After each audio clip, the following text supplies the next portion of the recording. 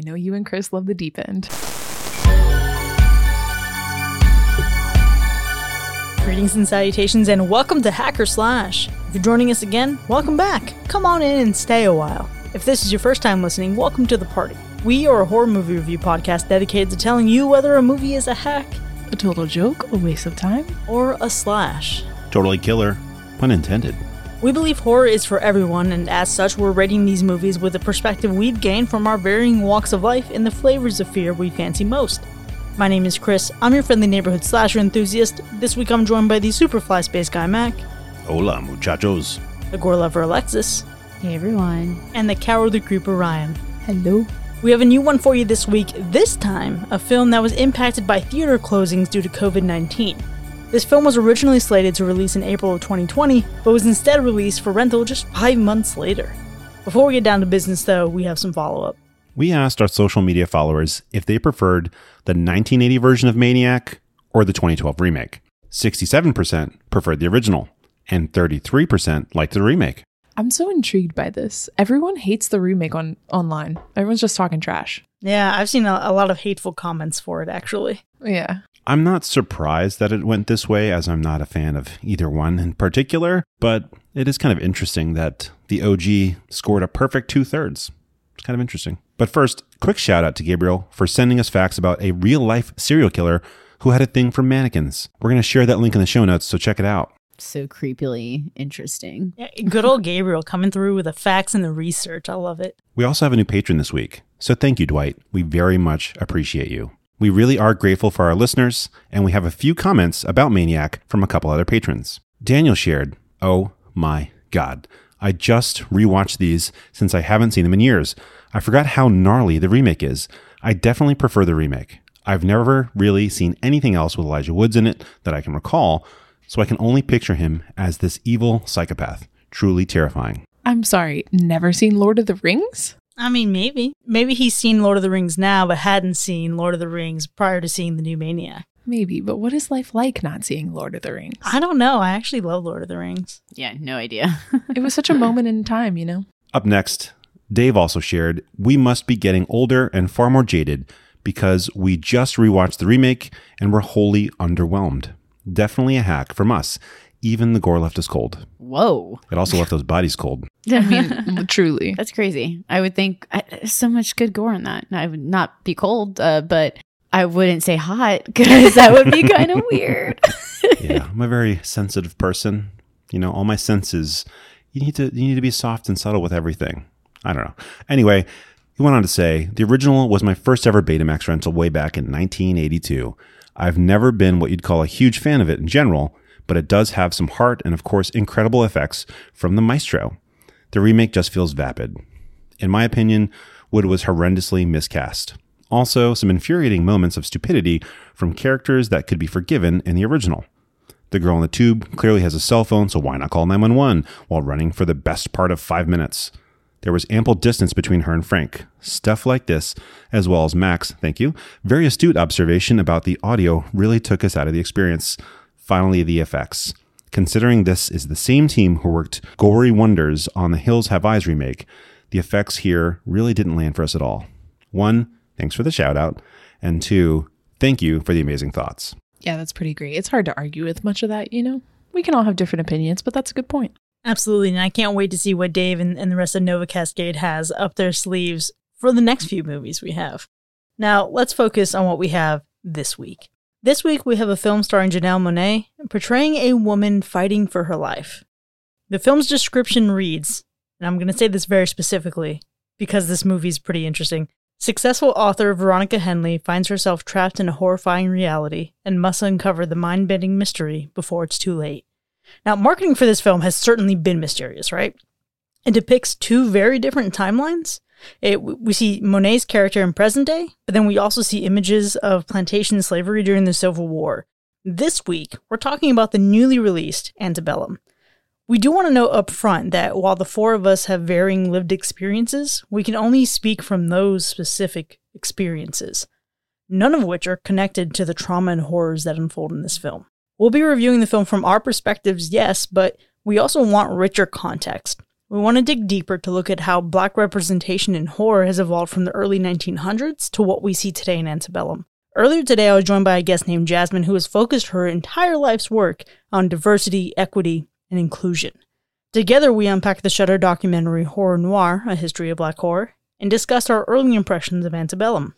We also discussed how Black representation in horror has historically mirrored our society and how that has ultimately shaped our present. We made our conversation a companion piece to this episode, so our listeners can dive deeper with us. It's available now, entirely free, on our Patreon. You can find the link down in our show notes.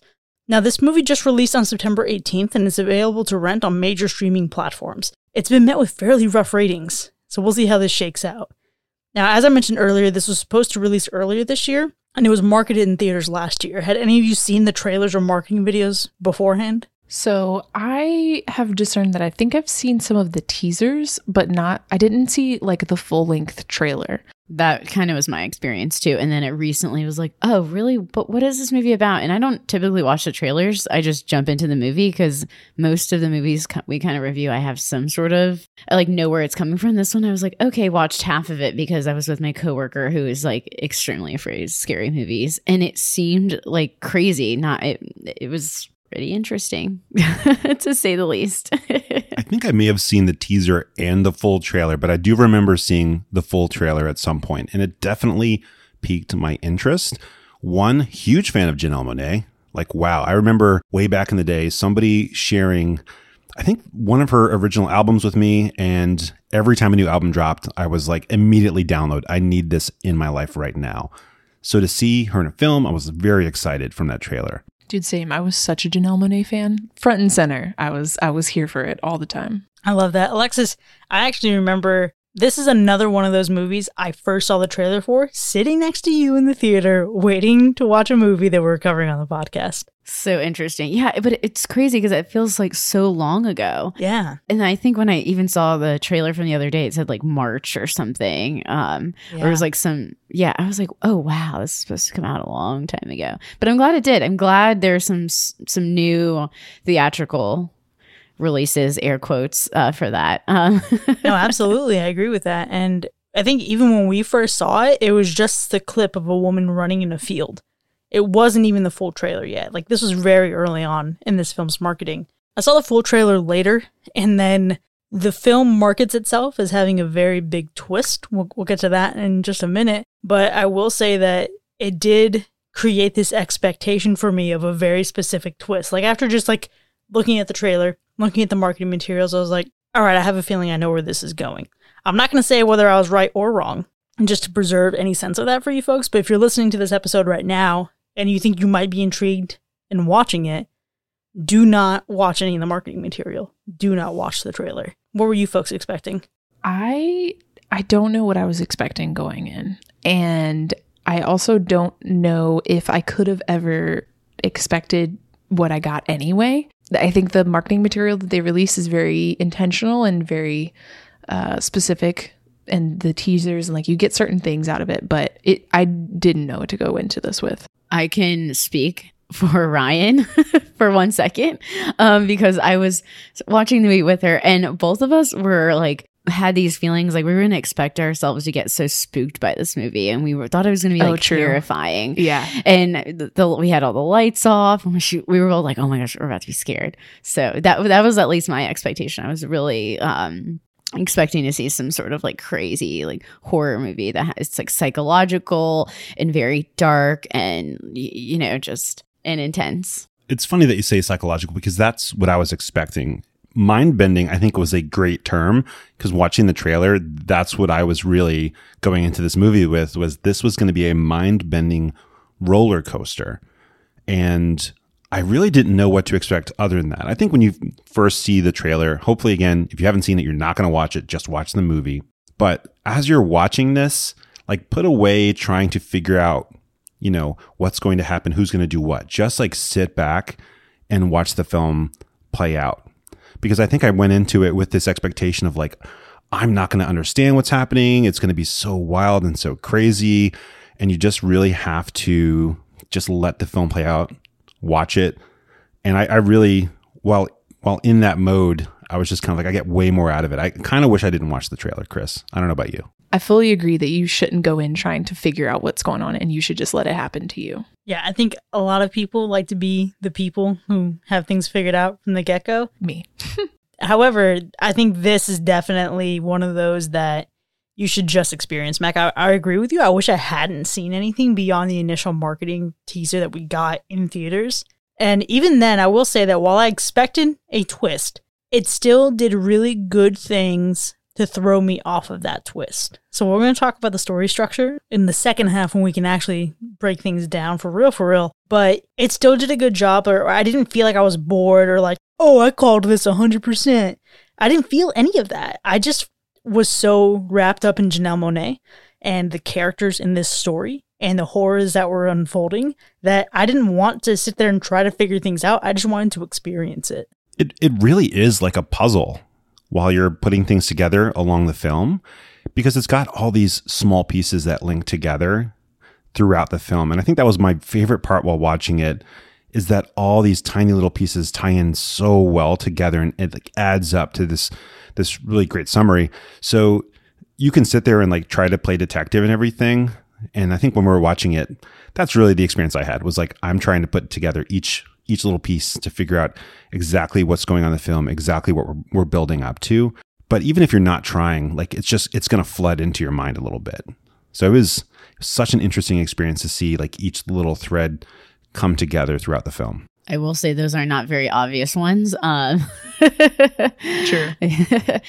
I think until you see a certain point of the movie, some stuff connects. And but I don't know. I would be really interested in watching it again. Like, I think it has a really good rewatch value, in my opinion. So you can pick up on that sort of stuff. It's a good thing then that you can rent this instead of having to pay $10 every single time you want to go to the theater. You know, pay $20, rent it, and you have access to it. Amazon lied to me, told me that we had 24 hours to watch this movie. Turns out it's still the regular 48 hours. Oh, I would like to note, I am a big fan of the releases at home. Like, especially the way me and Alexis watched it in luxury. Okay. It was prime TV watching. Like, that was maybe the largest TV I've ever seen in my life. And like full recliners, blankets. Was it like Dolby Atmos except cozier? Yes. No vibrating seats. But that'd be weird if there were. Yes, it would. I would have questions. I would question my parents, clearly. But it was an experience. I am such a fan of the releases at home, and I just wish everybody would do it. I wish we could watch Candyman. That's basically my point. Yeah. With that being said, while I was watching this movie, I was overwhelmed. That was like my biggest feeling. And I don't think I really spent a lot of time trying to put it together until it came to the point where things came together. I really was just a part of the experience and trying to roll with it. But a lot of things are overwhelming in this movie. And I spent a lot of time thinking, why? Why is this? How? What do I do here? Because that's what you get out of this in some parts, for sure. Yeah, super intense. I mean, you saw me. I was like, I can't watch this. Like, it was, totally, I mean, just sometimes a little too much, very overwhelming and intense. And I think there's this intensity of, especially at the beginning. And then you're just like, okay, cool. Like, can I get a release? Okay, cool. This is not cool. Please let me go. Exactly how he felt, I'm pretty sure. And then we were also like, but WTF? Like, yeah. It was such an experience watching it with Ryan. Yeah. That's all I have to say.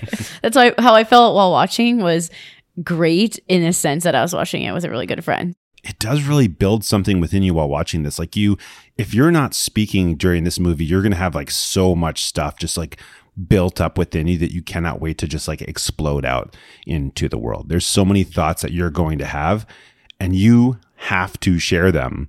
And I think that's kind of the point of the film. But you legitimately, like, I don't know, while watching this, I had so many moments of just like frustration, not with the film, but like what's happening in the film. And I'm sitting there with my girlfriend, and we're like screaming while watching this. We're screaming out on the character's behalf. We like can't help it, because we're just like these moments of, how? No, this is horrible. I can't stand it. And it's really intense. And it's really something that's meant to spark discussion. I fully agree. And this is, just to be upfront, not the easiest podcast I think we've ever recorded. And I hope that our conversation can be helpful for those people that watch this movie and listen to this podcast and part of the discussion. There's not, everybody isn't going to watch this, and there's not always going to be someone to talk to. That's what we're trying to be here.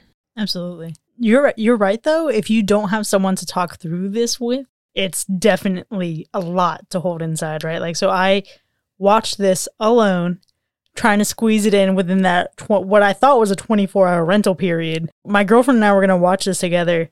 And then I was like, the complexities of renting a new release, can we even watch it both from different places? Probably not. So I watched this and I took more notes on this movie than I ever have for any other movie on this podcast. Wow. And I walked away with a heavy heart, and a heavy heart that I think I haven't felt as heavy since The Perfection. And it's actually heavier because it's totally different from The Perfection. I compare it to that in the sense that it's a horror movie that made me feel things. Look, this movie is compelling and there's so much to discuss and unpack, but the biggest thing I can say about it is that I felt more watching this than I have in a movie in a couple years, right? And I think that says a lot. That's a really solid testament to the work that was put into this. Now, obviously, this film marketed itself as having a huge twist. It said, don't ruin the twist. It was described as going to be a mind-bending twist, but did the twist actually get you? Yes, for sure. Wow. For sure. That was a WTF moment. Yeah. It didn't get me all the way because you know how I do. When I first start watching something, I start building the different paths that it might take because that's how my Android brain goes. But when it reached a moment where something was confirmed for me, it was like so satisfying. We literally just had to just yell out like, oh my God, when we hit that point. Yeah, this is one where the twist did not get me, but the twists and turns it took on the way to the twist got me every step of the way. I was so surprised with the way they approached the structure of their storytelling, and the way the movie opens, I didn't expect. I expected to, go on this journey with these characters in a very specific way, and so when we started the way it did, I kind of threw all my expectations out the window. And then, we hit a different point in the movie, and it's like, oh, okay, are we doing it? Are we here? And then you think you're going back, and no, you're not, and it's a wild ride. The twist itself did not get me, but the path it took to the twist really got me every step of the way. And I will say that made it, for me, unlike most movies I've seen. Now, what about you? Chris, I could not agree more. I have not seen this film before. We have not seen this film before. You have not seen this film before, listener. This is 100% an A+ in originality. This is something your brain has not consumed prior to this moment. I don't disagree with you. However, there's the story is original, but I don't know that the content that surrounds the story would be considered original. But I mean, like I'm not here to take away from the originality of what they did in this movie because it was very intentional, and I haven't seen anything like it before. Yeah, I think there's themes that have been approached, especially in horror as well, but definitely not like a movie I've seen before. I would agree with that. And I think that's part of the beauty of that originality, right, Ryan? It's, we're not making up some wild ass story from outer space. You know what I mean? Like, we're taking things that are familiar and that are real and that are happening and that have happened, and we're injecting them and infusing them in this really unique approach to storytelling. And honestly, what I think this film may do best in some ways is the tension that it fills you with and the dread that it fills you with. I don't know that this movie, it's even fair to talk about how scary this movie is, because it's not the traditional scariness that you would see on this podcast or other horror movie podcasts, right? This is the frightening nature of history, of people, of humanity, and it's more like a real world fear that you are afraid for other people. And I think that's one of the things that scared me most about the whole situation. But were you guys scared at all? I think you hit the nail on the head, Chris. It's not, this is not Saw. This is not Terrifier. This is not Jeepers Creepers. This is not The Shining. It's psychological horror, but not in the ways that like what we're used to. And I wouldn't say that I was scared at any point watching the movie, but exactly like you said, it's like you're scared of other people and for other people in a sense. Yeah, definitely. I think that just says it completely for me. It's just like you have this like scary because you've seen it before. The historical context of everything. And to me, that's the scary part, that it can still be reflected in like society today, which is chilling. I think one of the few emotions that are going to come out of this, and this really should come out for everybody, is obviously you're going to fear for the people. You're going to feel this concern, but like empathy is the biggest thing you are going to feel while watching this film. You are going to just have your heart ripped out of your chest. And this is an experience I've had in other films where while watching it, you're absolutely crushed. And that makes you like care so much about what's going on. So anytime anything is threatening, anytime you're so concerned, it hits you even more. I love that so much, Mac, especially since I was reading some articles interviewing the cast, right? And one of the folks who was interviewed was the woman who plays Elizabeth in this movie. And Elizabeth is played by Jenna Malone. You may have seen her in many other things, but she talks about how important empathy is and how storytelling and how movies impact your ability to be empathetic, to see yourself in someone else's shoes. And I think that's one of the comparisons that I drew with Jasmine in our conversation in our bonus episode. The reason why The Perfection hit me so hard is not because I have ever experienced anything like The Perfection, but because of the raw authenticity of their performances and just like the way that movie is constructed to make you feel, you can't help but feel for them. And I think, Alexis, even you were saying that, like, it's not that movie was poorly done, but at the time, it was just something that you could not jive with because it was too much on, playing on your emotions and drawing that from you. Yeah, which is crazy because this is, like, a very similar feeling, but I kind of feel very different about the two movies. Yeah, no, 100%. Because, it's not fair to say that Antebellum and The Perfection go together because they don't, but that is just the way that you should maybe look to approach movies in general, right? With empathy. Because a fundamental lack of empathy, we said it in the bonus episode, I'll say it here, a fundamental lack of empathy and assumptions made based on what you've seen in the media or what you think you have seen can keep you understanding from where we really are as a society, as human beings. But when you can arm yourself with empathy, you can see things in a completely different way. And I think that is definitely something to prepare yourself for if you want to go watch this movie. So obviously, empathy is going to be a very important thing to arm yourself with before you see this movie. And I think that empathy will also impact how you see the ending and the feelings you get from the ending. How did you guys feel in terms of its success? I think there's the feelings I get from the beginning of the movie, and I think it has to do with the pacing too. Is once I reached the end, I kind of was like, that's it.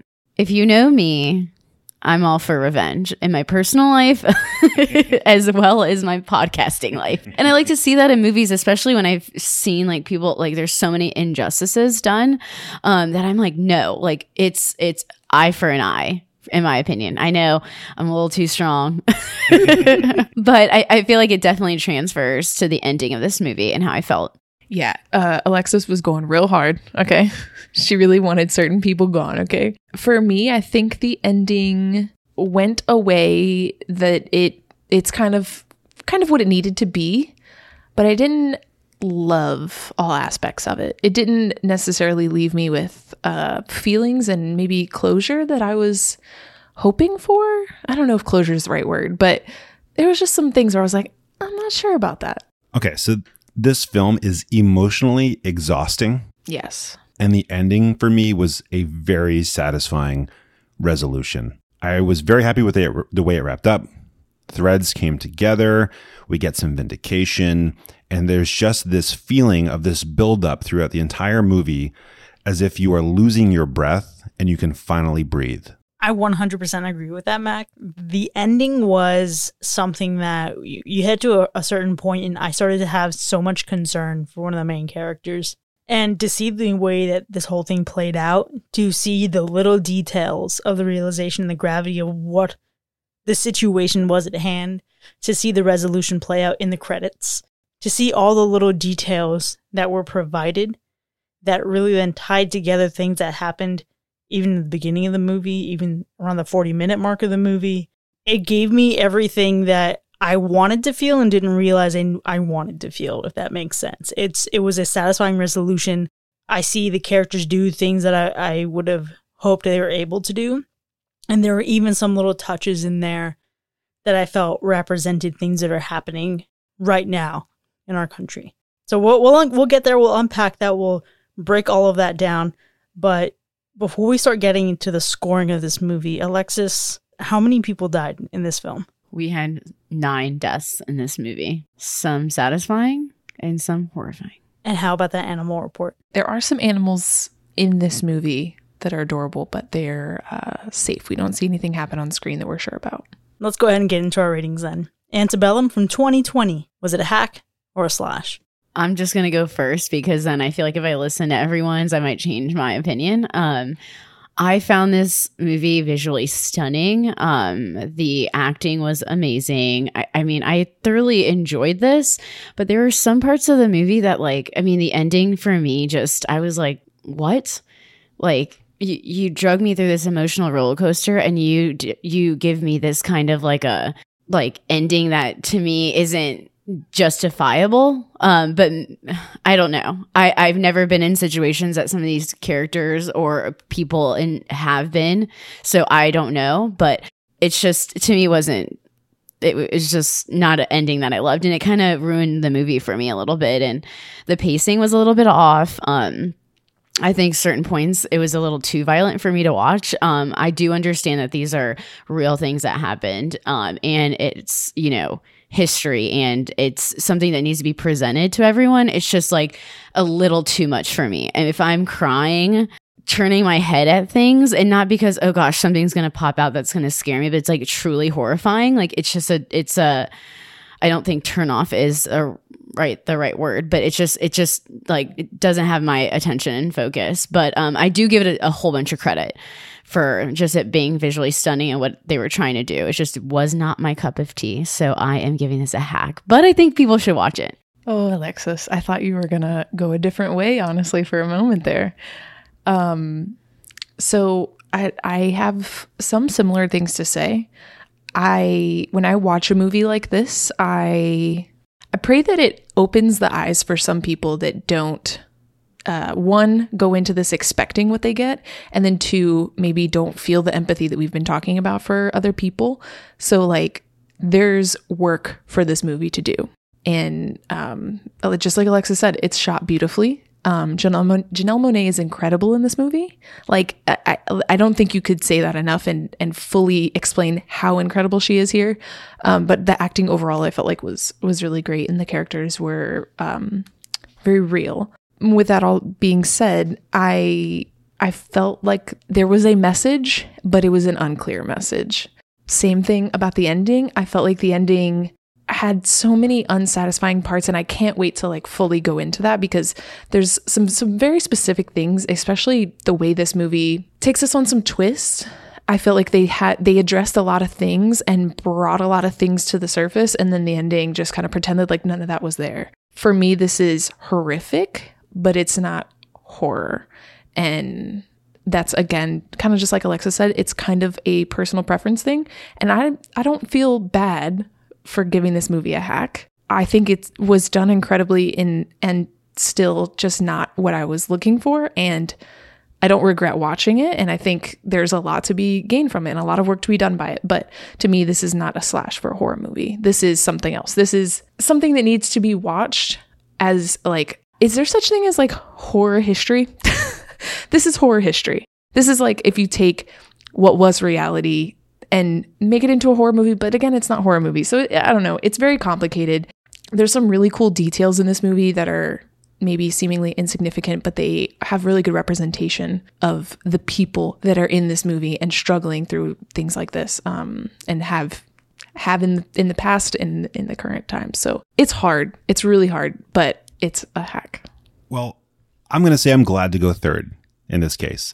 I'm going to try to keep my diatribe short, but it's really hard for me to do that with this film. One of my core beliefs is in the universality of human suffering. So the idea that we all suffer and we have to recognize the suffering in others, and that we have to do our best to prevent that suffering in all cases that we can. because we have to recognize, again, we all suffer and we have to stop it. We should feel the pain of others. And this movie is such a strong reminder of that.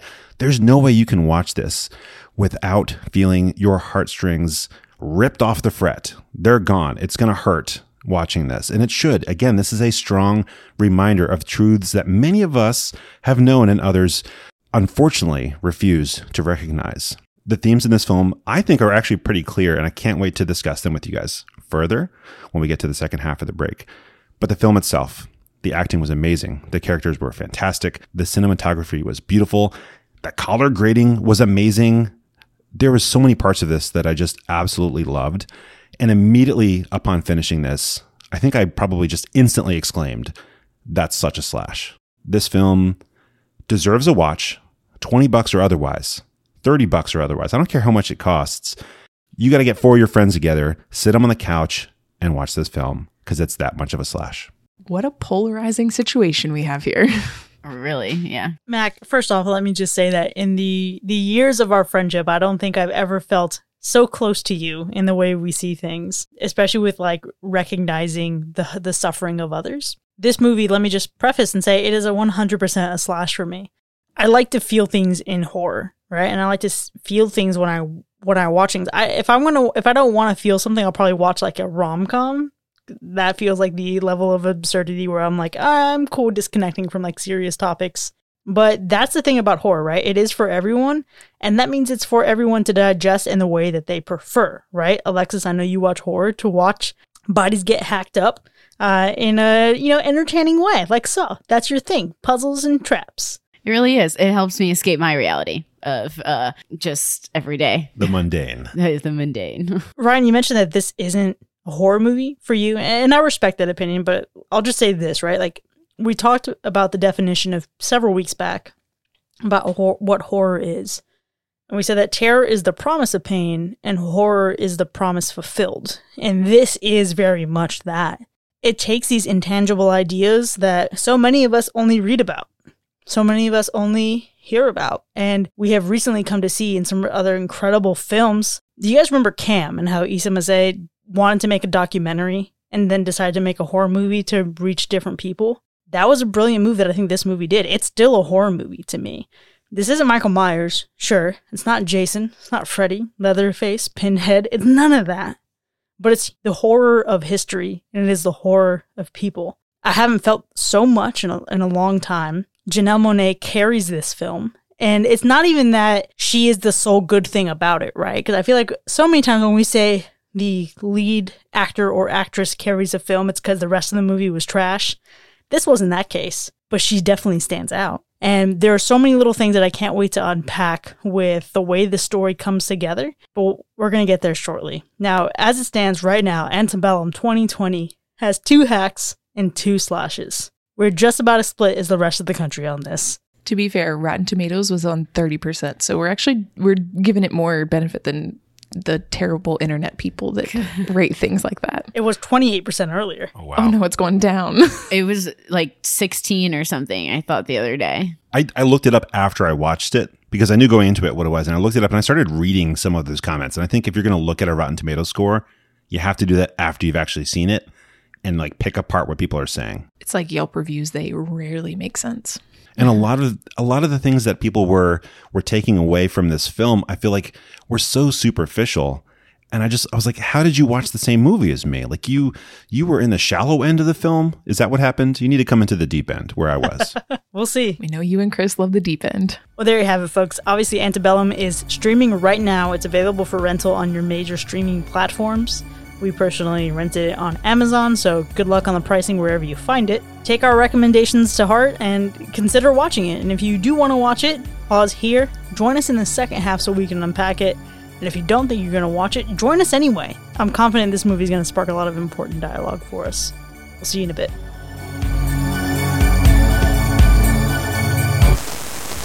Hey there, listeners. It's Mac. 2020 has been a living hell, so double your fun this October with 2 episodes a week during Halloween. We're celebrating our 3rd birthday this Halloween with an extra special episode. If you've been considering becoming a patron, we'll continue delivering bonus content covering topics we truly care about, so you're getting all the goodness, no pumpkin spice necessary. Thank you to our listeners. Please enjoy and have a happy Halloween.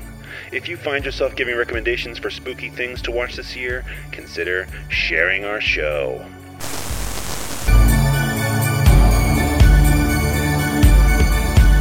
Welcome back, folks. You are now entering the spoiler zone for Antebellum. The 2020 film has earned 2 hacks and 2 slashes, and you shouldn't be that surprised because the internet feels even worse. We have a lot to unpack, we have a lot to get to, but before we get into the specifics of our ratings, we do have the matter of gore to attend to. Now, obviously, this is a very different kind of movie. So, Alexis, I mean, even just trying to look at this through the lens of it being a horror movie, what's the gore score? I mean, there are some deaths that you see, and I would say it's low. I'm more focused on the violence. I think that needs to be like something we talk about more than the gore, because I think we've seen a lot of movies where gore, especially in horror, either they have it's not, it's like an integral part to like horror movies, but like in this one per se, I think of switching out gore for violence. And you know, you have Ryan and I were like, when is this violence, especially in the first scenes, like going to be over with? And we were like, okay, 30 minutes probably. Yeah, there's this before we even went towards anything else. Yeah, and it was just very like intense, you know, the violence that's, you know, portrayed in the beginning. It's just a little crazy, and I get it, it's historically accurate, but to me it was a really kind of like exploitative a little bit for a movie. Like I said, this isn't my cup of tea, so I thought the violence was incredibly like shocking.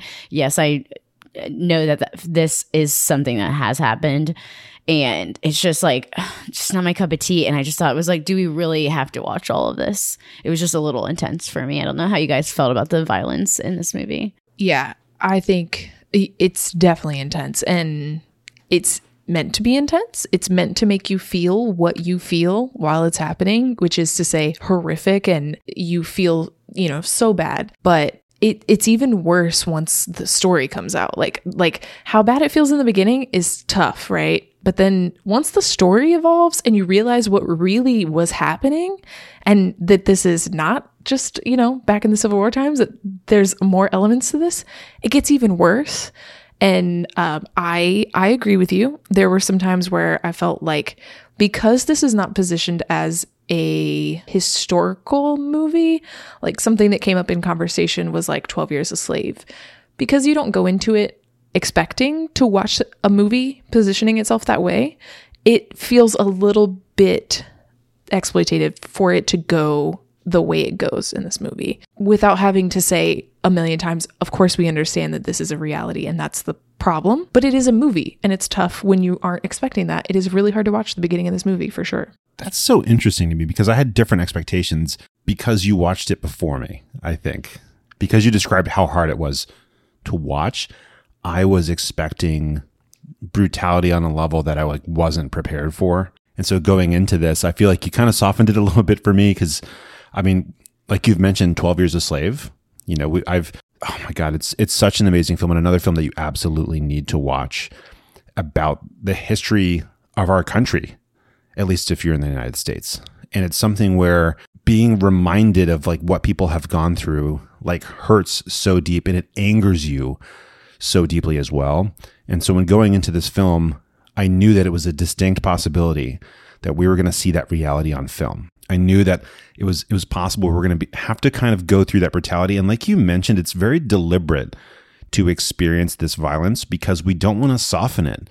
We don't want to gloss it over and say like, it's okay. We just want you to feel a little bit better about like what has happened to people where we live. And I'm glad they didn't gloss over a lot of stuff. I'm glad we got to see the brutality of man, because this is what the film is about, is that these are humans doing this to other sentient humans. Like it's just, I don't know. It's too much to talk about. So it's hard to watch, but I think it's worth it if you recognize it for what it is and truly like take it in. You truly have to recognize the suffering that other people have gone through and are going through and like feel something. I don't think it was exploitative. I know you guys like have a very valid viewpoint when it comes to that. But I feel like for me, it was a level of violence that made sense for what we were watching story-wise. Yeah, I don't think you can say it any better than that, Matt. You're absolutely right. And I agree, Ryan, Alexis, I get, like, the opening of this movie is painful. And then it just doesn't feel like it's going to end at any point. I definitely feel very similarly to Mac. But again, that's just the kind of person I am, right? Like, this is me. Like, if there is a mass shooting, I'm going to be the person who reads every detail about every person who is revealed to have been killed in that, because I feel like how fortunate are we to have not gone through that? And I think it's important to acknowledge those who have. But that's just a personal viewpoint. It doesn't mean that you have to watch movies that way. Yeah, and Alexis and I are decidedly different in that way, where we go towards horror to avoid feeling things. Yeah. Mm-hmm. And that's, I think, where our feelings come in from this. So it's not even so much a reflection of the movie, it's a reflection of our expectations for the genre versus what this movie did, which is very different from anything that we've seen, I think. Yeah, definitely. You know, if I try to stay away from movies like this, I really do, just because, I mean, like, I was crying. I was, you know, I wasn't sobbing, but I was like, I literally, it was hurting like our stomachs. We were like, what the hell are we watching? And I mean, it was just so shocking. And I was like, I'm not like in the mental capacity, I don't think, ever usually when I'm sitting down watching a movie, because I usually am trying to watch it for entertainment and kind of just to escape reality. And then I'm like, and I get it. That's what they wanted me to do. They wanted me to feel all of these. And it was great. It was just a disconnect for me, because that's not typically what I go for in movies. Yeah, I mean, movies in general, right, even dating back to the Great Depression, served as escapism. You don't watch this to be entertained. You watch this to feel something. And I think that is something that's just really important to know going into it. I think if you go into this expecting it to be like Midsommar, it's a mindfuck, but it's entertaining. This is not that at all. I think you're so right on it creating a feeling within you, Chris, because I gotta tell you, I mean, it seems really like unrelated and kind of tangential. But when I'm watching this film, I'm sitting here seeing these acts of violence committed, seeing the suffering that people are going through. And it just like makes me think about like all the things that the people before me had to go through, even within my own family, that I'll never be able to understand or imagine. And at that point, like, there's still human beings that went through worse. And, you know, obviously I have to feel lucky. I have to feel blessed to live the life that I live.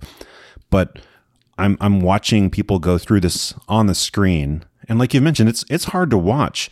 But then I'm just sitting there thinking about, like, I really have no idea what human beings have been forced to suffer through just to go from 1 minute to the next. And that's really, I think, the impact you get from this is like, let's say you even have an idea of what has happened. None of us can truly understand here what others have gone through, but we have to recognize it. And we have to like get in the world and like act against the system that created it from continuing to exist. And I think that was one of the themes that I loved in this movie, was the fact that it's not just calling out, like, obviously this stuff is bad, but what led to this existing is bad and horrible and horrendous and still happens in people's minds. Yeah, like, to go from that, my biggest feeling throughout, especially the beginning part of this movie, was, how are there people that think this history hasn't affected Black people in America? Like, how does that exist? I don't understand how you could possibly exist thinking they're people now and everything's fine and we treat them the same. Like, it doesn't make any sense to me that this experience as a group of people could be diminished the way that it is by some people in America. And like, that was the thing that sat with me. And then that's also the thing that I felt like wasn't handled perfectly in the movie, for what that's worth. I thought there's some places where that could have carried through more because of how real it is. But there's some heavy stuff coming from this movie for sure. Where do you think you would have liked to have seen it within its structure? Or do you think you needed like an extension or a complete different addition to that?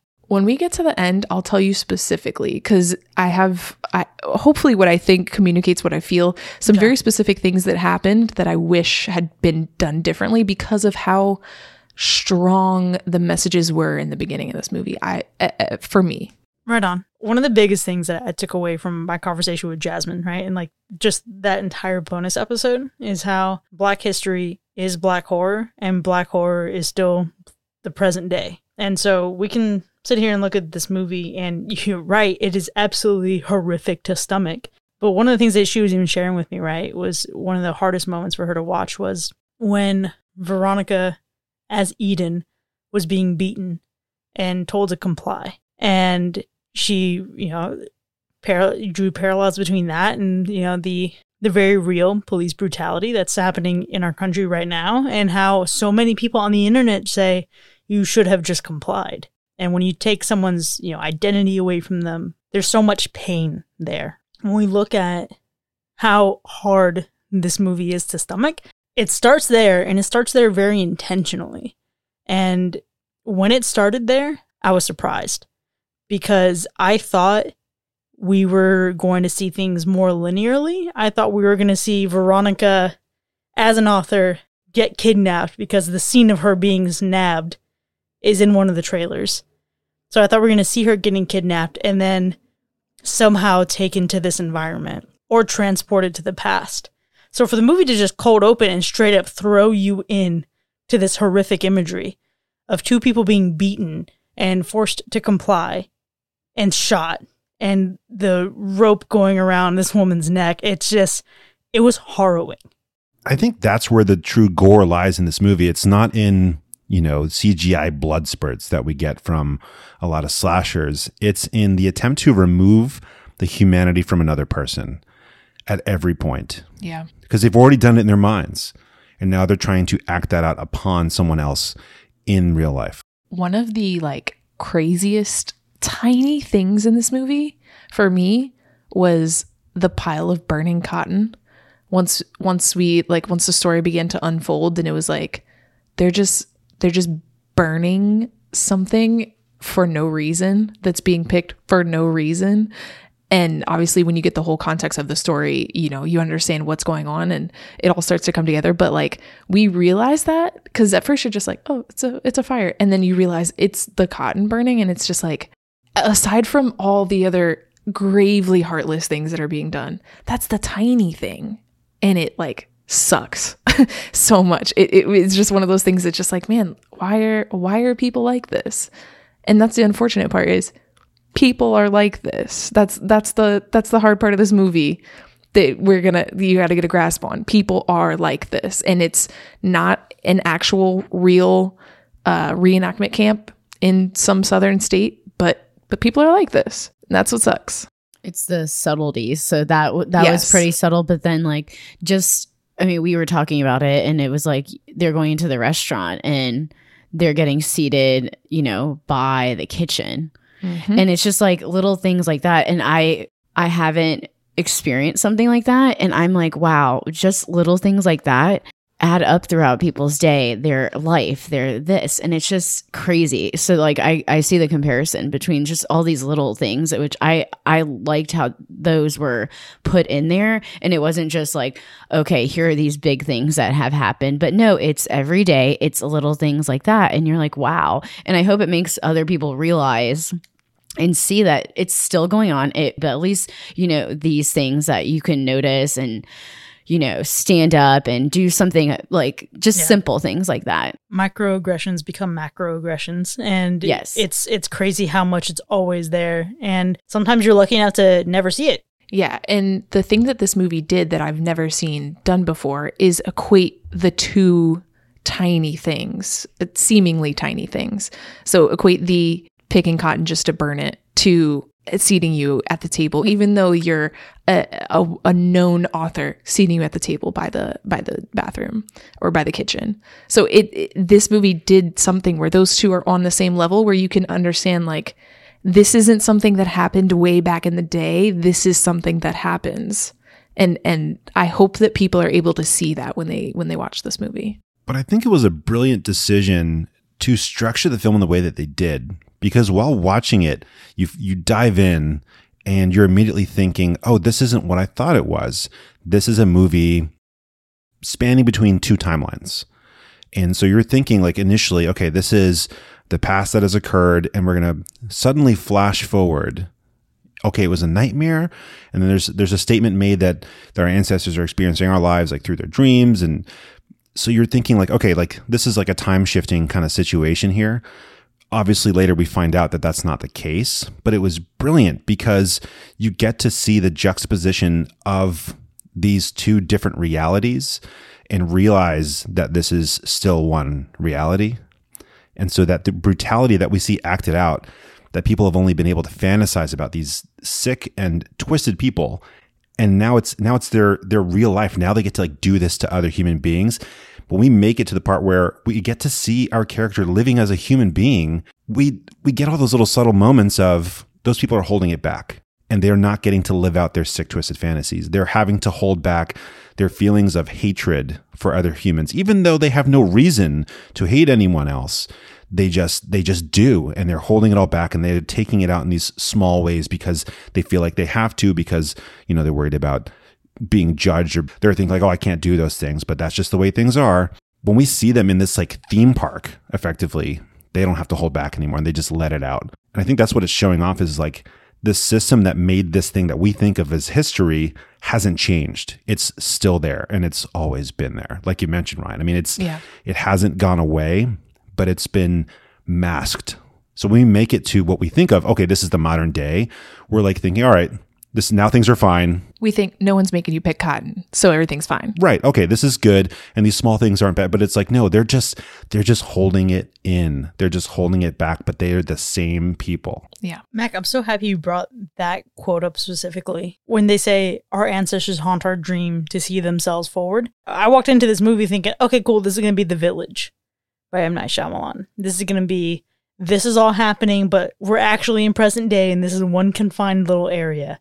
That was my gut reaction. And then when things flipped the way they did, and we got the story out of its linear chronology, I was like, oh, wait, no, I was wrong. And I felt the same way, Mac. I felt like when I heard that, I was like, man, okay, like, this is a weird look back in history where maybe they're going to draw some parallels to how these things are still very alive and well in the most unfortunate way today. That was, I think, one of the most surprising things for me, because even then, right, so we come out of the setting in the plantation, we see Veronica in her life, we see a shot of her upside down, and she's doing yoga. And I thought in that moment they were going back to the plantation. Yeah. They got us. And then they didn't. I was like, what? Yeah. They got us. We were like, oh my goodness, she's hanging upside down. And then I was like, no. She's doing yoga, dude. Yeah, no, I totally, I was surprised. So I really did think when they faked us out in that moment,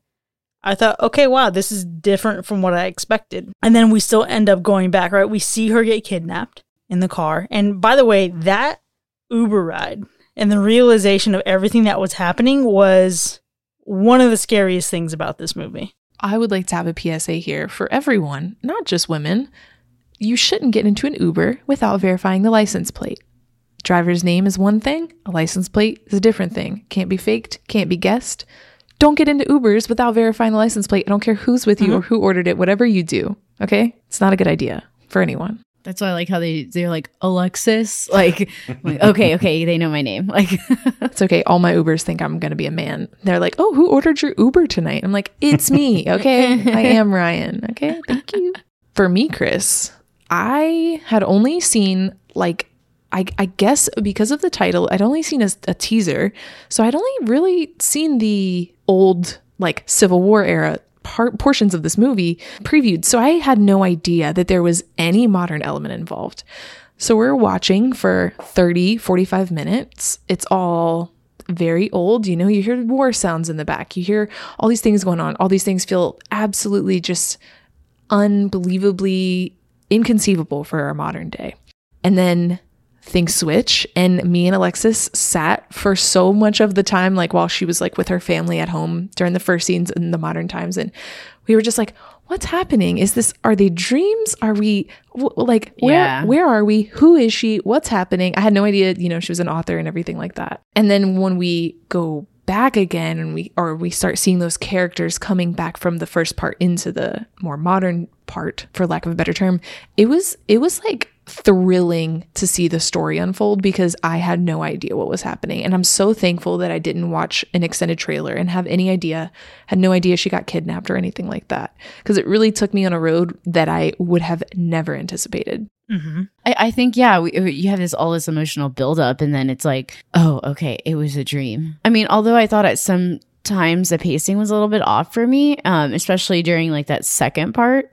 I think it was just more me trying to figure out what was going on. And then you get a lot of like these weird, scenes where you're like, okay, what's happening here? What's the point in this? Like when they were going out to the club. And I get it was to show the, microaggressions and to show like some sort of comparison. And like who she is. So I got that, but I was like, okay, I think I was just so confused on what was going on at that point. But I mean, now that I like can put all those together, I think the structure was pretty great. And I mean, now that's like going out of order. I've never really seen something like that done before, at least effectively. And I want to go to that moment, right, when the cell phone rings and he, the general, gets out of bed and goes to answer it. And he has discussion of the ballot box going our way. Did you all pick up that he is a senator who owns the park? No. Not at all. Not at all. Yeah, okay, so beautiful. After the 40-minute mark, when she's in her home and she's watching herself. Yeah. So she's doing that segment, right? There's a ticker at the bottom. Talks about assault weapon ban. Cuts back to her. She's just talking with her husband. Cuts back to that. So the ticker at the bottom goes by and it says, Louisiana State Senator Blake Denton introduced a bill in Baton Rouge to protect Confederate monuments from removal in that state's public domain. Yeah. At the end, when everything gets revealed, the antebellum park is owned by Blake Denton. Elizabeth is his daughter, and she was wearing the Blake Denton pin when she was in the room. And like gets that close up to that like thing that's like on her lapel. Yeah. And that was so wild to me. And that like deep connection, and I think it just brings up even more relevancy, right? Like taking down monuments, glorifying and honoring Confederacy has been such a prevalent topic. And when you consider that this movie was made before it became an even more prevalent topic this year, it was supposed to release in theaters in April, it hits differently. Yeah, I think it could have been interesting to see then as well as now. Like it's not that maybe now is better than before how it would have felt, but different for sure. And they even do like some very interesting things, like have Elizabeth die by hitting her head on the base of the Confederate Robert E. Lee statue, which is like, honestly, a strange tone of comedy in this portion of the movie. And there was a few times where I was like, there's nothing that we could be joking about right now. But also it's just like with the year that we've had, it has a very significant like feeling in that moment. And it's just really interesting to see. I love that you bring that up because when that happened and they kind of pan around and you get to see what this monument is, you do get that feeling of vindication though, because his daughter's been brainwashed into glorifying the past, this past that they think they need to bring back and experience on a regular basis. They think it's wonderful and it's the right way to live life. And then her head hits it. I mean, it couldn't be more literally on the nose. I think it was so fantastic. That's the way that she gets to go out. And it was like such a great moment when it happened and they pan around and she turns around and looks at it. And I was just like, yeah, F that statue. Yeah, I totally knew it was coming. I called it as soon as she hit something. I was like, oh, that's a Confederate statue. Easily. That's awesome that you mentioned that because that was not satisfying to me at all. And if anyone has listened to the podcast in the past, they know that I'm unfortunately, eye for an eye. So I wanted... You are out for blood more than most of the characters in this movie, honestly. Yes. So my thing is, you have this it just has, I don't know if animosity is the right word, but just I have so much like hatred towards these Confederate people, these racists, and like I just so much hatred for him. All these horrible acts that they're doing to these people, like it just builds up a lot of intense emotion for me in the beginning. And same with Ryan. Like we were both like crazy. I mean, I've talked about the whole entire podcast how I felt during this first scene. So I don't think to me it was justified enough at the end that that's just what happened.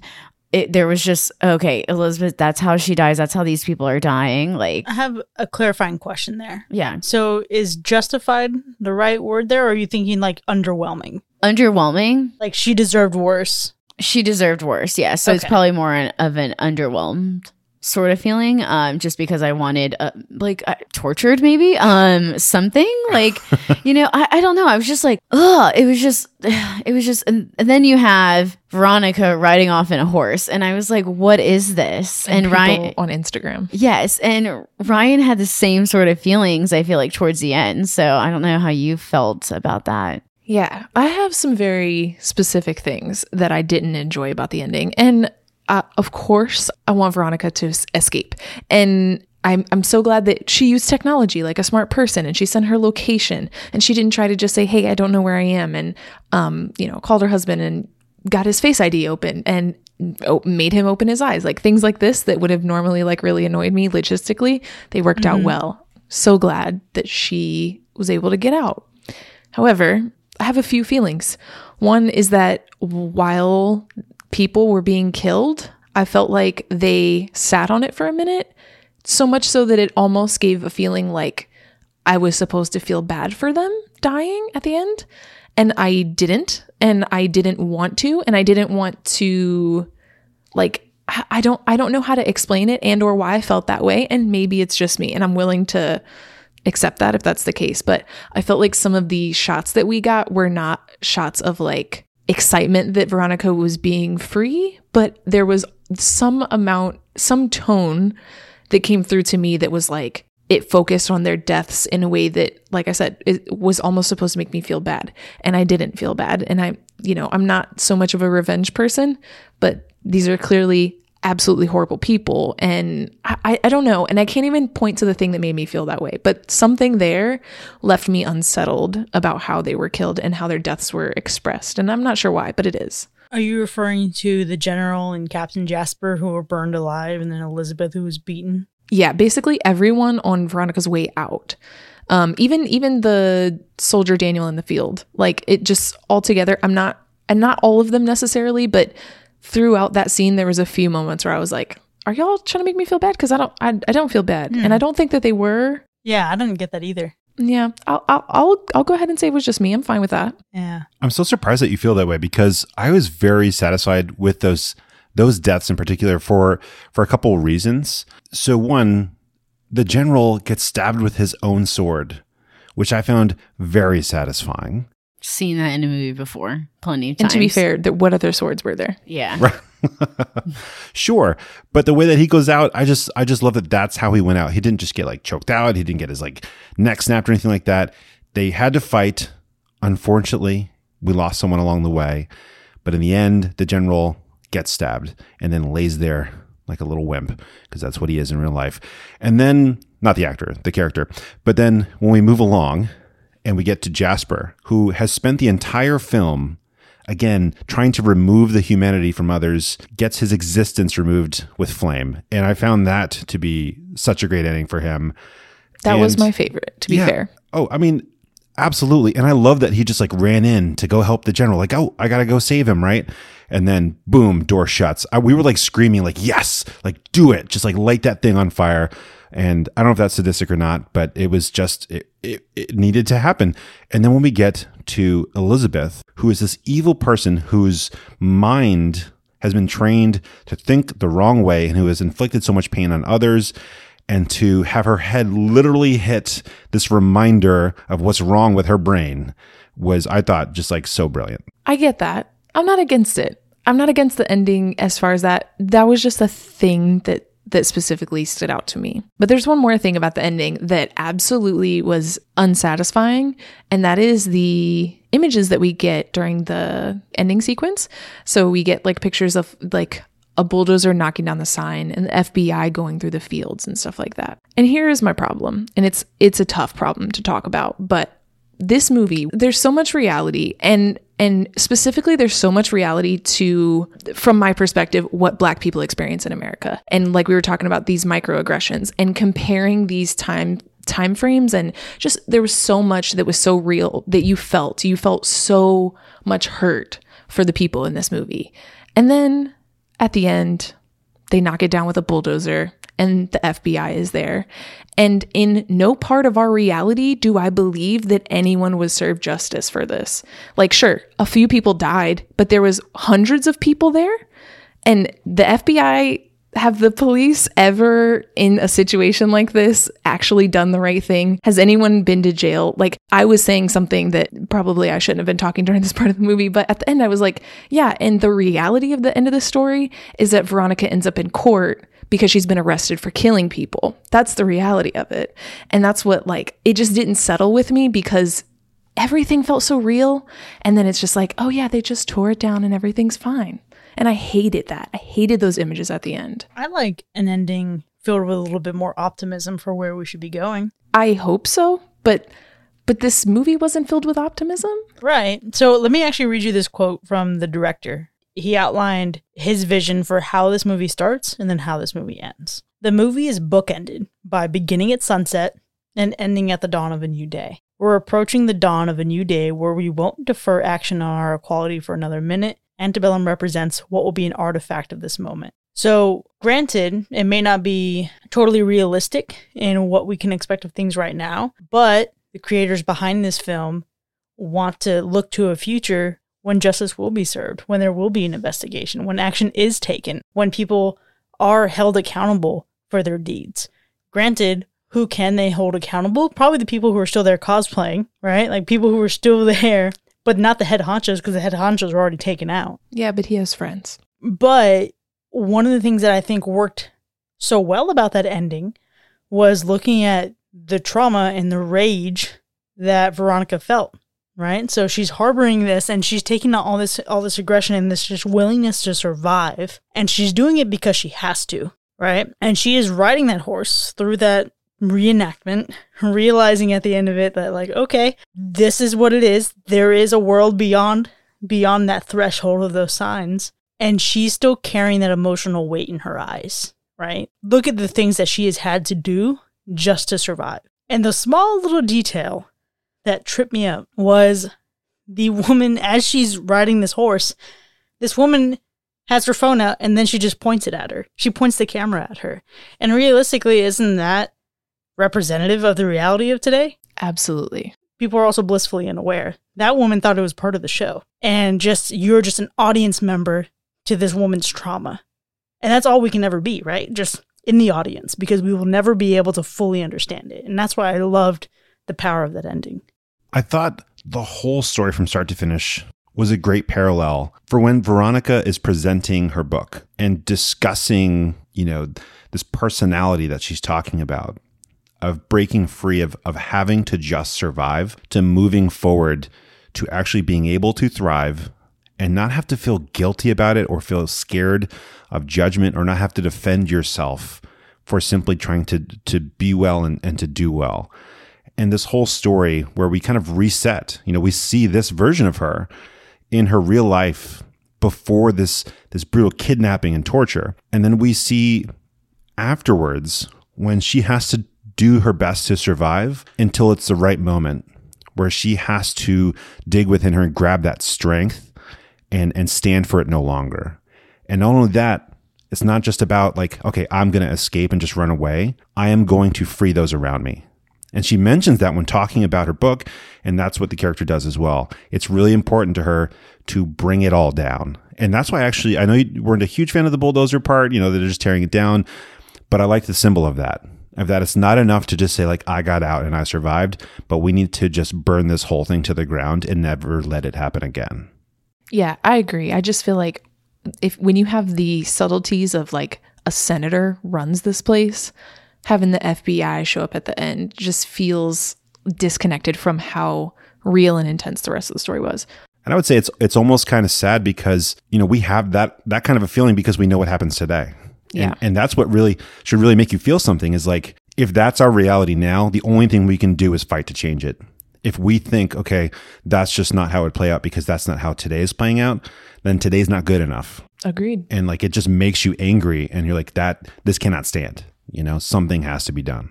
Yeah, absolutely. Mac, I'm so happy you brought up that part when she's presenting her book, because the thing she says, her dialogue within that scene actually makes it my favorite scene.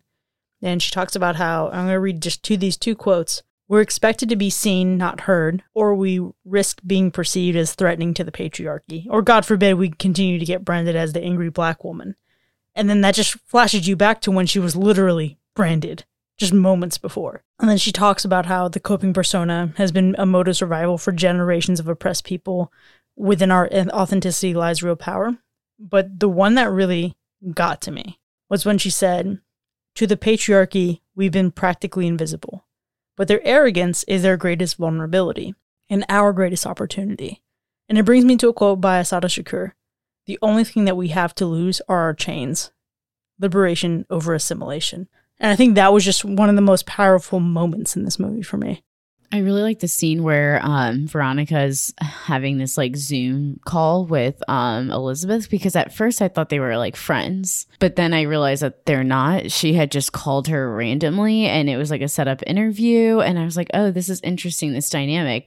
But I just like the whole comment she said about the lipstick, and she takes off this lipstick and it's like to appease, you know, an interviewer or another person, and someone who is clearly, you know, making a comment about her looks and everything like that. So I just thought that was very powerful, because although she is a strong woman, you know, there are insecurities. And, you know, there is this face she has and she's presenting it to these people and everyone's looking up to her, but still people are still working through these insecurities and through everything. And I just thought that was really powerful. And then Elizabeth ends up putting the lipstick on. It does tie in well, though, to when Elizabeth is like rooting through her life.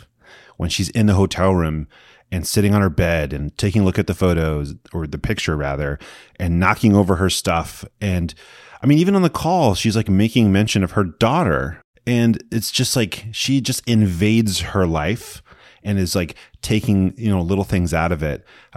Because again, like she doesn't consider her human, and she doesn't mind just like digging and digging. Yeah, that scene is also insane, the Zoom call, because it's like at that point we don't really know what's going on, and she clearly seems like a person that's been taken from another era, which we've just come from, and now we're trying to figure it all out. But the reality becomes that that's just who she is today. You know, like, she's not from another era. She's not a ghost from the past. This is a real woman, and she's a psychopath with sick thoughts, but she's so creepy on that Zoom call. And then as she like stalks the room and everything, yeah, it's insane. Isn't it funny how prevalent Zoom has become that we keep calling it a Zoom call, even though there was clearly the Skype tone playing before the call? Yep. I was just thinking that as I said it out loud. I was like, it was not a Zoom call, but that's just what it is now. Yeah. But like people used to say when you want to FaceTime each other, hey, yeah, can you call me on Skype? It's like Skype has lost now at this point. Skype is no longer. Skype really lost their chance to capitalize on life in 2020. They missed their era. It's interesting. So I didn't interpret it as insecurity. I thought it was like disgust. I thought that's why she took it off. And it's surprising me because I didn't even think about it that way. I think what Alexis is looking at is that she still feels the need to change herself based on other people's like comments and perceptions of her, whatever they may be, positive or negative. She presents herself as a very confident woman that you might think, oh, she's just going to do what she wants to do, but other people still have an influence. And that's where that comes in, I think. Yeah, and it's funny because like it's such a contrast to the scenes where she's with her best friend, and those were some of my favorite scenes when her best friend like does not care and will say what she thinks. And I absolutely like loved it so much because you could tell other characters might get like a little uncomfortable or like they were intimidated. And that's what made it so perfect. It's because like, I'm just going to be me and I'm just going to live my life. And I'm sorry, like that's just how it is. Right. And other characters is kind of like they can't handle it in some cases and would kind of like move away. But I love the fact that when like the whole flirtatious thing is happening at the table, that the guy like digs it even more. You know, that part was interesting. But I don't know. I just love the fact that she was out there. She was just being herself, didn't mind telling other people off or telling them how she felt.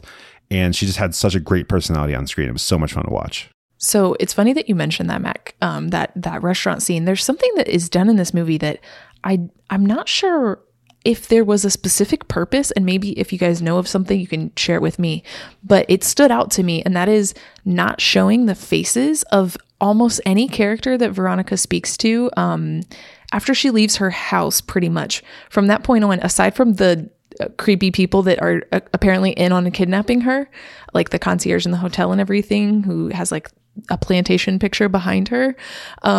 Like aside from these few characters, you don't see anyone's face. And it was very interesting. And I think it probably stood out to me a little bit more than maybe it stood out to Alexis, because I couldn't stop talking about it. I was like, why aren't they showing people's faces? Like, we didn't see the hostess's face, Becky. We didn't see the waiter. We didn't see the man that came up at the bar. And there's just a few of these different scenes. Not sure if they maybe even needed to have a purpose, but they were just really interesting to watch. And also another favorite visual element is how well the Civil War time period was done. It is like, there was no hint that this was actually modern times when we watched the first part. There was no way you could ever know. Are you going to disagree? Minus the jewelry that the first woman is wearing. She's wearing a septum piercing and a cross. There was so many small details. And I know you guys like make fun of me for like trying to figure things out as I'm watching, but when we're in that first scene, and also the color grading in this movie, whoever did it, please promote them, give them a raise, whatever it is, because the transition between different time periods, between different scenes, between different emotions, like it changes like the correct way though. It's not just, oops, they forgot to like do the Avengers color scheme on the whole thing. You know what I mean? Like color grading was phenomenal. It was amazing. But there's so many small details, like the Confederate flag that's used is the completely incorrect Confederate flag. It's the modern Confederate flag that was never flown by the Confederacy. Ho, ho, ho. Wow, I'm just dumb. Wow, I didn't know. You're not dumb. And it's done that. I mean, it's done this way on purpose because a lot of people are not going to notice it. But I'm sitting here watching and I'm going, wait, this either has to be a dream or like time's mixed up or something, or like we find out in the end, this is the modern day, and you have those little inaccuracies because it's not inaccurate. It's today. See, and I think again, I was blind to that because I had no idea that a modern Veronica even existed without watching the trailer. Yeah, exactly. And I think we kind of touched on it a little bit when you meet Julia. And she references her as like she's seen her before or like knows of her and is like, come on, you're the one that's supposed to be helping us. And, you know, just like just the way she carried herself did not seem like very, you know, Civil War time to me. And I think because you don't hear many of the characters have any interaction because they're not allowed to talk, so you only get certain amounts. So she steps in and I'm like, oh wow. And that's what we had talked about. We're like, okay, maybe like that didn't seem authentic for that time. Not that I was alive during the Civil War, but like, I mean, but here's the thing, right? Like if you watch all these period pieces, you would expect a different even inflection. Yes. Right? A different accent. Yeah, that's anything. Yeah. To be fair, that was the one thing that stood out to me where I was like, that's a weird interaction. She said, you're from Virginia, I'm from North Carolina. This just doesn't seem, something about the way that they're talking to each other and talking about you being a leader and stuff like that. Obviously, I didn't know what was going to evolve with Veronica and who she was, but that was the only thing that stood out to me, which means, you know, I just overlooked some stuff. But still, I stand by my comment. Visually, the Civil War times were incredible as a whole. From the background, just so many details that I enjoyed that made it very immersive. To me, there's this contrast in a few of the scenes, and it's so crazy because I would think that, you know, during the scenes where they're showing like the Civil War, like before she's kidnapped. So in those scenes, like everything outside is like so bright. And then you get into like the third part and it's where they were burning bodies and it's like kind of gritty looking. This building is, and It's so weird. It actually looks like someone cut and pasted it into there because the background is so like bright and light. And I'd love to like know like what the intention was, if there was any intention. But to me, that really stood out. And I even think I said that, I was like, oh, that's interesting how it's just so dark and not bland, but just like, I think because it's just packed with emotion, and then you see this sunlight and you're like, oh my goodness, what the heck, how can these two worlds even be coexisting, like exactly right there? Yeah, exactly. I just never mind, I just unpacked it myself. Okay, yeah, you did. That's the whole movie in a nutshell, I'd say. I'm curious about you, Chris, because while watching this, there were so many technical things that I like could not get over how well they did, like, just such a great job. Oh my gosh. So here's the thing, right? We all remember, the three of us remember watching Midsommar and thinking about the sheer daylight of that movie and how vibrant the colors were, right? The opening scene, first, the score in this movie is incredible. And I'm going to have it stuck in my head. The opening score is going on my creepy work playlist 100%. But the way the camera moves through this scene, we see a little girl approaching her mother, or just this woman, and we see the camera moving through this beautiful, warm day, and it's in the South, and it's a terrible time. The way they use color and the way they film this, it looks almost like a really intense dream, but not like the soft kind of dreamlike quality that you would expect, like nothing looks hazy, but it looks so out of this world because of how beautiful it is. And there are a couple things that I noticed. The use of wide angle lens, the way it can warp the edges of the frame. When they pull back from some of the buildings on the plantation, you see the curvature of the beams in the side of the house. And so it just adds to this dream element, right? And it kind of creates this idea of like, okay, but is this actually a dream? Is this actually her ancestors haunting her dreams to see themselves forward? And that was a beautiful touch. One of the other things that really stood out to me is the juxtaposition of light and darkness. And looking at, there's a moment when Eli is in the shed and he finds the remains and he finds the cross and he's struggling and he's crying, and it pulls out from that darkness and you see everybody going about their lives in the background. And it's just the contrast and the juxtaposition of the beauty on the outside and the darkness and the pain on the inside was just fucking haunting. You're absolutely right. They did some crazy things there that really made you feel things. Nothing made me feel more things, though, than the performances in this movie and the quality and the caliber of talent that was in it. When we look at the characters, one of the big critiques that this movie got that I don't quite understand, so I'd be curious to know if Ryan and Alexis, if you feel the same way. People are saying that they feel like there's no character development in this movie, that their arcs were set up and then they fall flat. And that just seems wild to me. I don't understand how anyone could feel that way. Yeah, I definitely don't see that at all. I mean, the characters play themselves very well. And I think I love a good movie where especially like the villains in the movie play like such good roles that you're like, I never want to watch a movie that they're in ever again. They're pieces of shit. It's like, and that's how I felt about like, especially like the men in this movie. Like, Daniel threw me off because I was like, oh, maybe there isn't a piece of shit in this movie.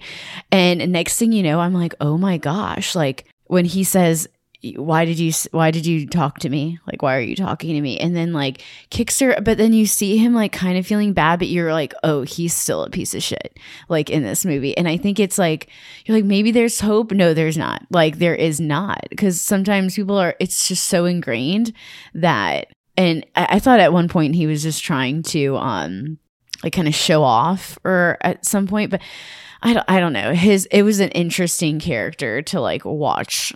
Like just like not a good interesting, just a like compelling sort of way. Like I was like, okay, cool. Oh wow, he's nice. There's some hope, especially for her. And then look what happens to her. It's so sad.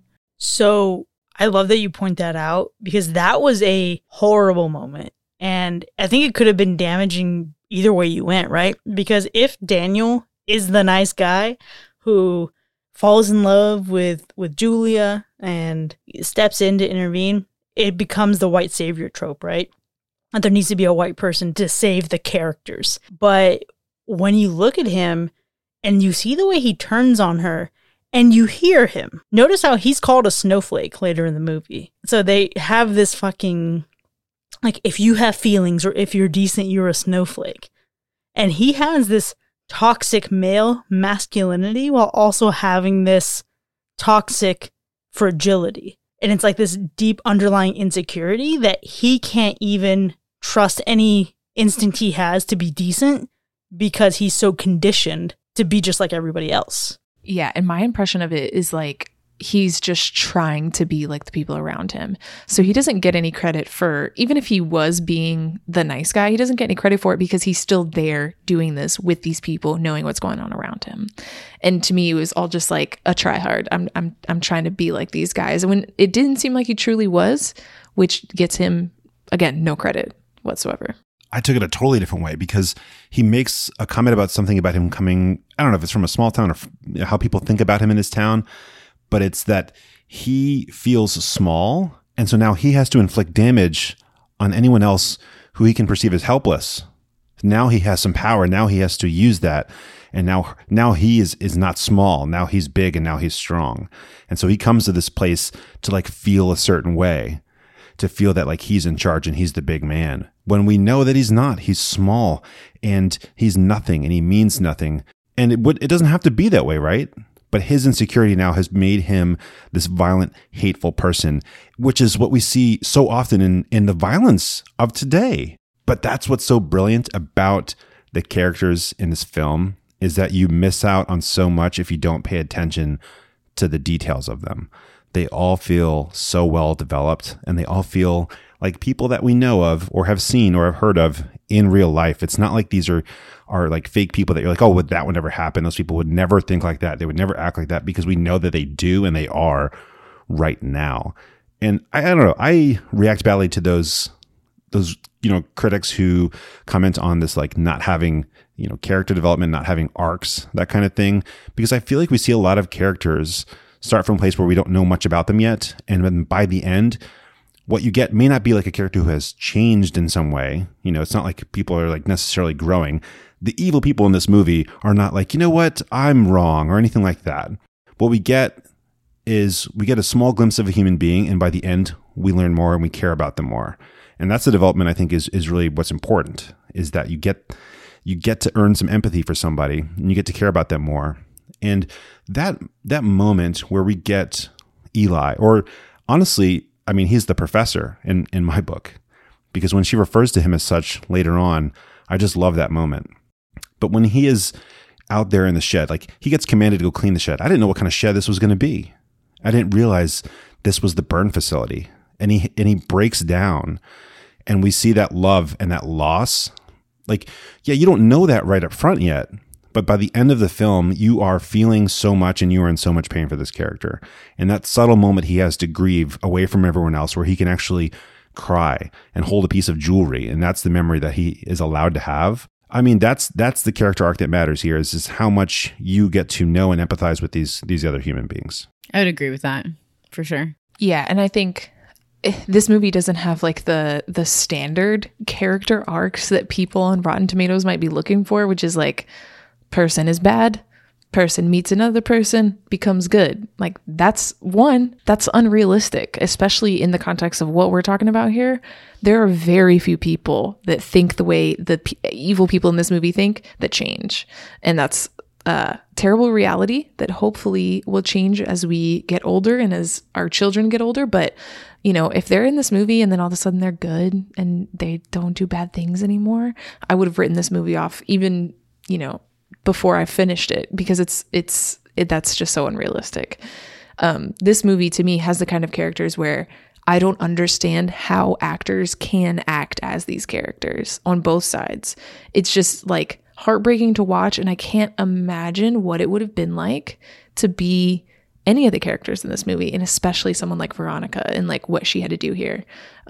It's just, they're very intense and they're great, and anyone that takes away from that kind of sucks. Yeah. One of the really significant quotes that I read was an interview from Janelle Monáe, and she's talking about how choreographed the end fight scene is between her and Elizabeth, but how she had to channel so much inner rage and emotion and also try to not hurt her because she was thinking about how many women are supporting the political climate in this country as it is and how harmful that has been to people. And it's just so intense, right? When you have the reality of this and everybody who's involved in this film, look, I mean, is it a perfect film? No, it's not perfect. But everybody who's involved in this film is involved because they're passionate about it. And I think that comes through in the performances. So this comes from Janelle Monáe talking about Jenna Malone, who plays Elizabeth. My fight scene with Jenna was choreographed, but that was real rage. There was a lot of rolling around and moments when we would get scarred, scratched, and bruised up in real life because there was so much pent-up energy. And this comes from her directly. All I kept thinking about was all of the white women who went to vote for Trump, and all of the white women who sat there on the plantation as their husbands beat our ancestors, and about Emmett Till and the white woman who lied on him. I had to channel that during our fight. I had to really, without hurting Jenna, fight her. And that is so powerful to hear, and especially when you look at that moment, right? Such an important part of this movie's intersectionality. And looking at how, during that scene that I said earlier was my favorite, she's talking about the intersectionality of race, class, and gender. And one of the biggest things is if you have empathy and you're able to see yourself in spaces where you've needed empathy in your life, then you can recognize the struggle that others have and work alongside them to help pull them from those struggles. And so when she's beating Elizabeth and she says, "What kind of woman are you?" That hit me so hard. And I think if Janelle Monáe doesn't get an Oscar for this movie, fuck the Oscars forever. I mean, that's me. That anyway, kind of, honestly. Yeah, she deserves all the recognition for her performance as Veronica in this film. And what a character to talk about, Chris. Janelle Monáe did an amazing job as Veronica. Like, goodness.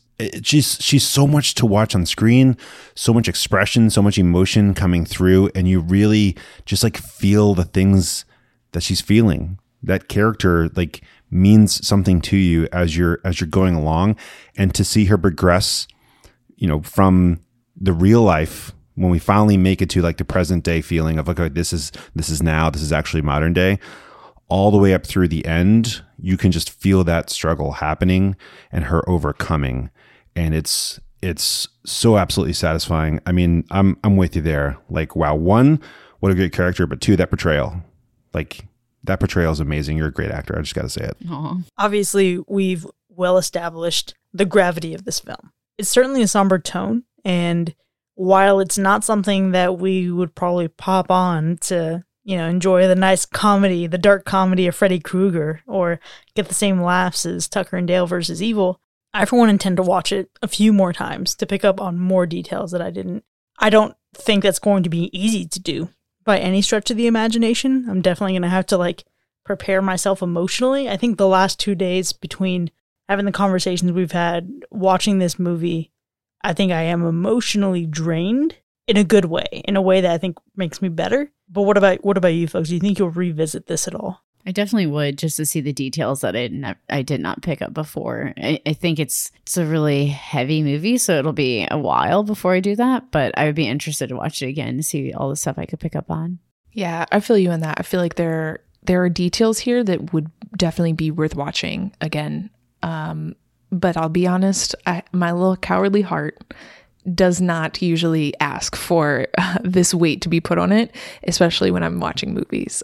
So I probably won't watch it again, but I wouldn't be against it. I feel like I'm in a moment kind of like, you know, we get to see Veronica practice over and over, tiptoeing and stretching across the floor to make it out the cabin and eventually escape. And I feel like this is one of those things where you really do need to rewatch this, and you need to practice, and you need to soak up more each time until you can truly kind of properly consume exactly what's being shown to you. So I think this is one I do want to watch again. It's one of those where obviously there's a big meaning and a big feeling happening. Absolutely. And I'm so glad you even point that out, man, because I don't know how that slipped my mind, how insane it is, insanely brilliant, and how much I loved seeing Veronica devise her strategy and play the waiting game And everything she did was in the interest of leaving and escaping. But she also bid her time. And that's just, Mac, I didn't make the connection on my own to the fact that this movie just parallels her with the coping persona. I didn't put that connection in my head. Like, I see it, I recognize it logistically. I have one, I have another, but I didn't realize they equal two. But to see that element of her character, I want to rewatch it again just to absorb that even more. Folks, if you have made it to this point of the episode and you still haven't seen this movie and you really just wanted it all spoiled for yourself, give it a watch. Give it a watch. Now go in knowing what you can expect from the gravity of this film. And while you're there, take this next bit of information with you because Mac has some fact or fiction for us. All right, let's jump in. And kind of like this film, this is not going to be easy either. I'm going to throw some stuff at you, but it's worth it. Number 1, once labeled as an instant classic, the film Gone with the Wind and the book it was based on is now publicly recognized as racist propaganda. A Pittsburgh civil rights group described the book as a glorification of the old rotten system of slavery, propaganda for race hatreds and bigotry, and incitement of lynching. This movie was filmed using the original lenses used in the filming of Gone with the Wind. That's an interesting comment. I'm trying to think. I would hope they would update it, but I don't know how lenses work or anything like that. So I'm just going to say this is a fact. I'm saying fact, and I saw some things online regarding Gone with the Wind, and they may not be this, so I may still be wrong, but I'm going with fact. It is a fact. This movie was shot using those lenses.